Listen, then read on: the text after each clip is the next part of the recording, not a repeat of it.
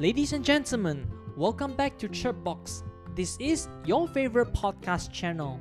And today, you're going to hear about a story called The Apple Garden.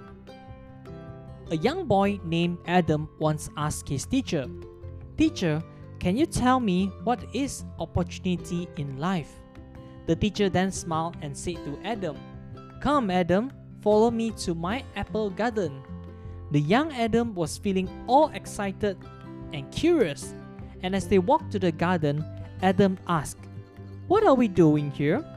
The teacher then told Adam, "Now, I want you to take a walk in this garden and find me the biggest apple there is. I will walk alongside with you.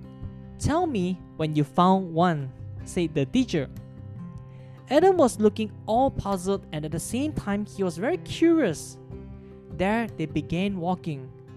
Adam first picked up a small red apple, and he thought to himself, this apple is quite small, isn't it?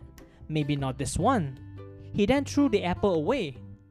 Then they continued walking. Adam saw many smaller ones as they walked. He was very worried he wouldn't find the one he was looking for. Lo and behold, Adam then saw a bigger apple. He was really happy. He dashed towards it, thinking, "This must be it. This big apple must be the one I've been looking for." He then picked up the apple and carefully placed it inside his pocket. It barely fits his pocket.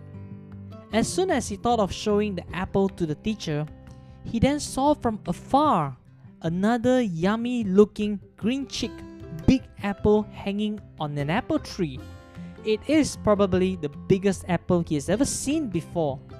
He then took out the ones inside his pocket, and then he compared it with the bigger ones he just picked up. He decided that he would throw away the smaller ones while keeping the bigger ones that he had just found. Adam then walked to his teacher and told him, "Teacher, I found myself the biggest apple in this whole apple garden." The teacher only smiled and told Adam, "I am very proud of you. It is very true that you have found yourself the biggest apple. But Adam, what about those smaller ones? Aren't they comparatively big as well? What happened to those you threw away earlier because of their sizes, because they are small?" You see, in life, opportunities are like the apples that we hear in Adam's story.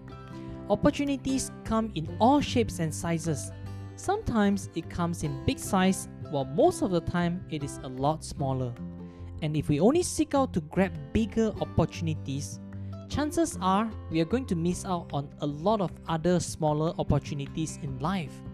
Here, I'd like to borrow a word from Sir Richard Branson. If someone ever offers you an amazing opportunity, but you're not sure if you can do it, just say yes. Then learn how to do it later. If you want to be successful in life, always keep an open mind and grab every apple that comes your way. You hear me right, ladies and gentlemen? Grab on every single apple that comes your way. And I assure you, at the end of the day, you will thank yourself for saying yes to every single opportunity. And here ends our story, The Apple Garden. Until then, see you in our next episodes of podcast.